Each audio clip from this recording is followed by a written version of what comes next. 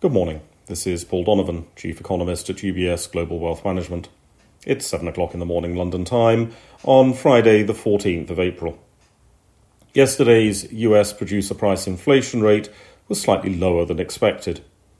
It's not worth getting too excited about a single inflation print, but negative surprises on producer prices are consistent with the general profit-led inflation story.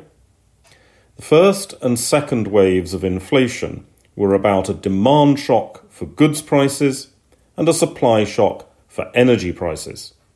Both of those waves have receded, and both of those will show up in the producer price inflation.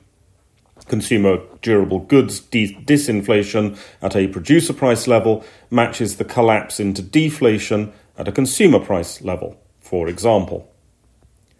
However, the profit-led inflation story lies further away from producer prices. It's more focused on the consumer-facing companies, as it is easier for these companies to tell a story that allows them to sneak profit margin expansion through under the pretense that it's all really about costs. So yesterday's data was more a confirmation of the disinflation trends that we already know about.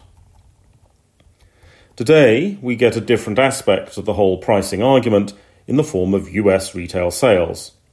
One of the guiding rules of thumb in the world of economics is to never go short the hedonism of the US consumer. However, the US worker has just suffered 2 years of catastrophically negative real wage growth, and their hedonism has been satisfied only through the use of savings and credit. The question is whether more limited access to credit might now start to constrain the consumer. If your credit card is declined at the Walmart checkout, your ability to contribute to retail sales will collapse. However, there are 2 reasons not to expect anything that extreme at this point. First, there is little evidence of credit standards tightening to consumers so far. Second, even if credit standards do tighten, there is the Wile Coyote effect.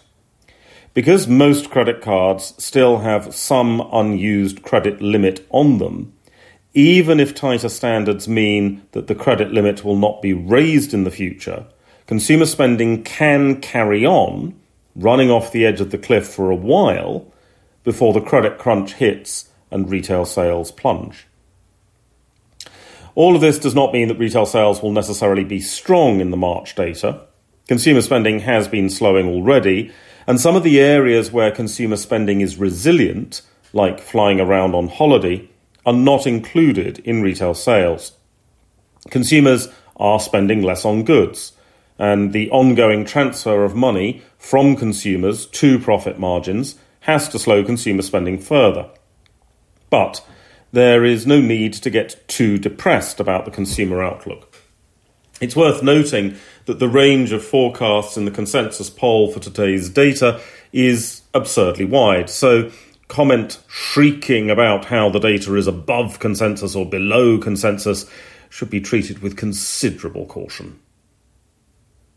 Meanwhile, in the glittering wonder that is the euro, there are assorted inflation figures. German wholesale prices in March reflected the base effects from oil last year, with the year-on-year rate collapsing. There is an inevitable process here, and it's not something that should surprise the markets at all. We get assorted final consumer price inflation figures from across the euro area, covering data from March. These are almost never changed from the initial release, and so are unlikely to excite too much attention as a result. It is worth noting in passing that Sweden, where profit margin-led inflation in food was attacked last month, saw its March inflation rate slow more than expected. Food price inflation slowed fairly significantly in that narrative. That's all for today. Have a good day.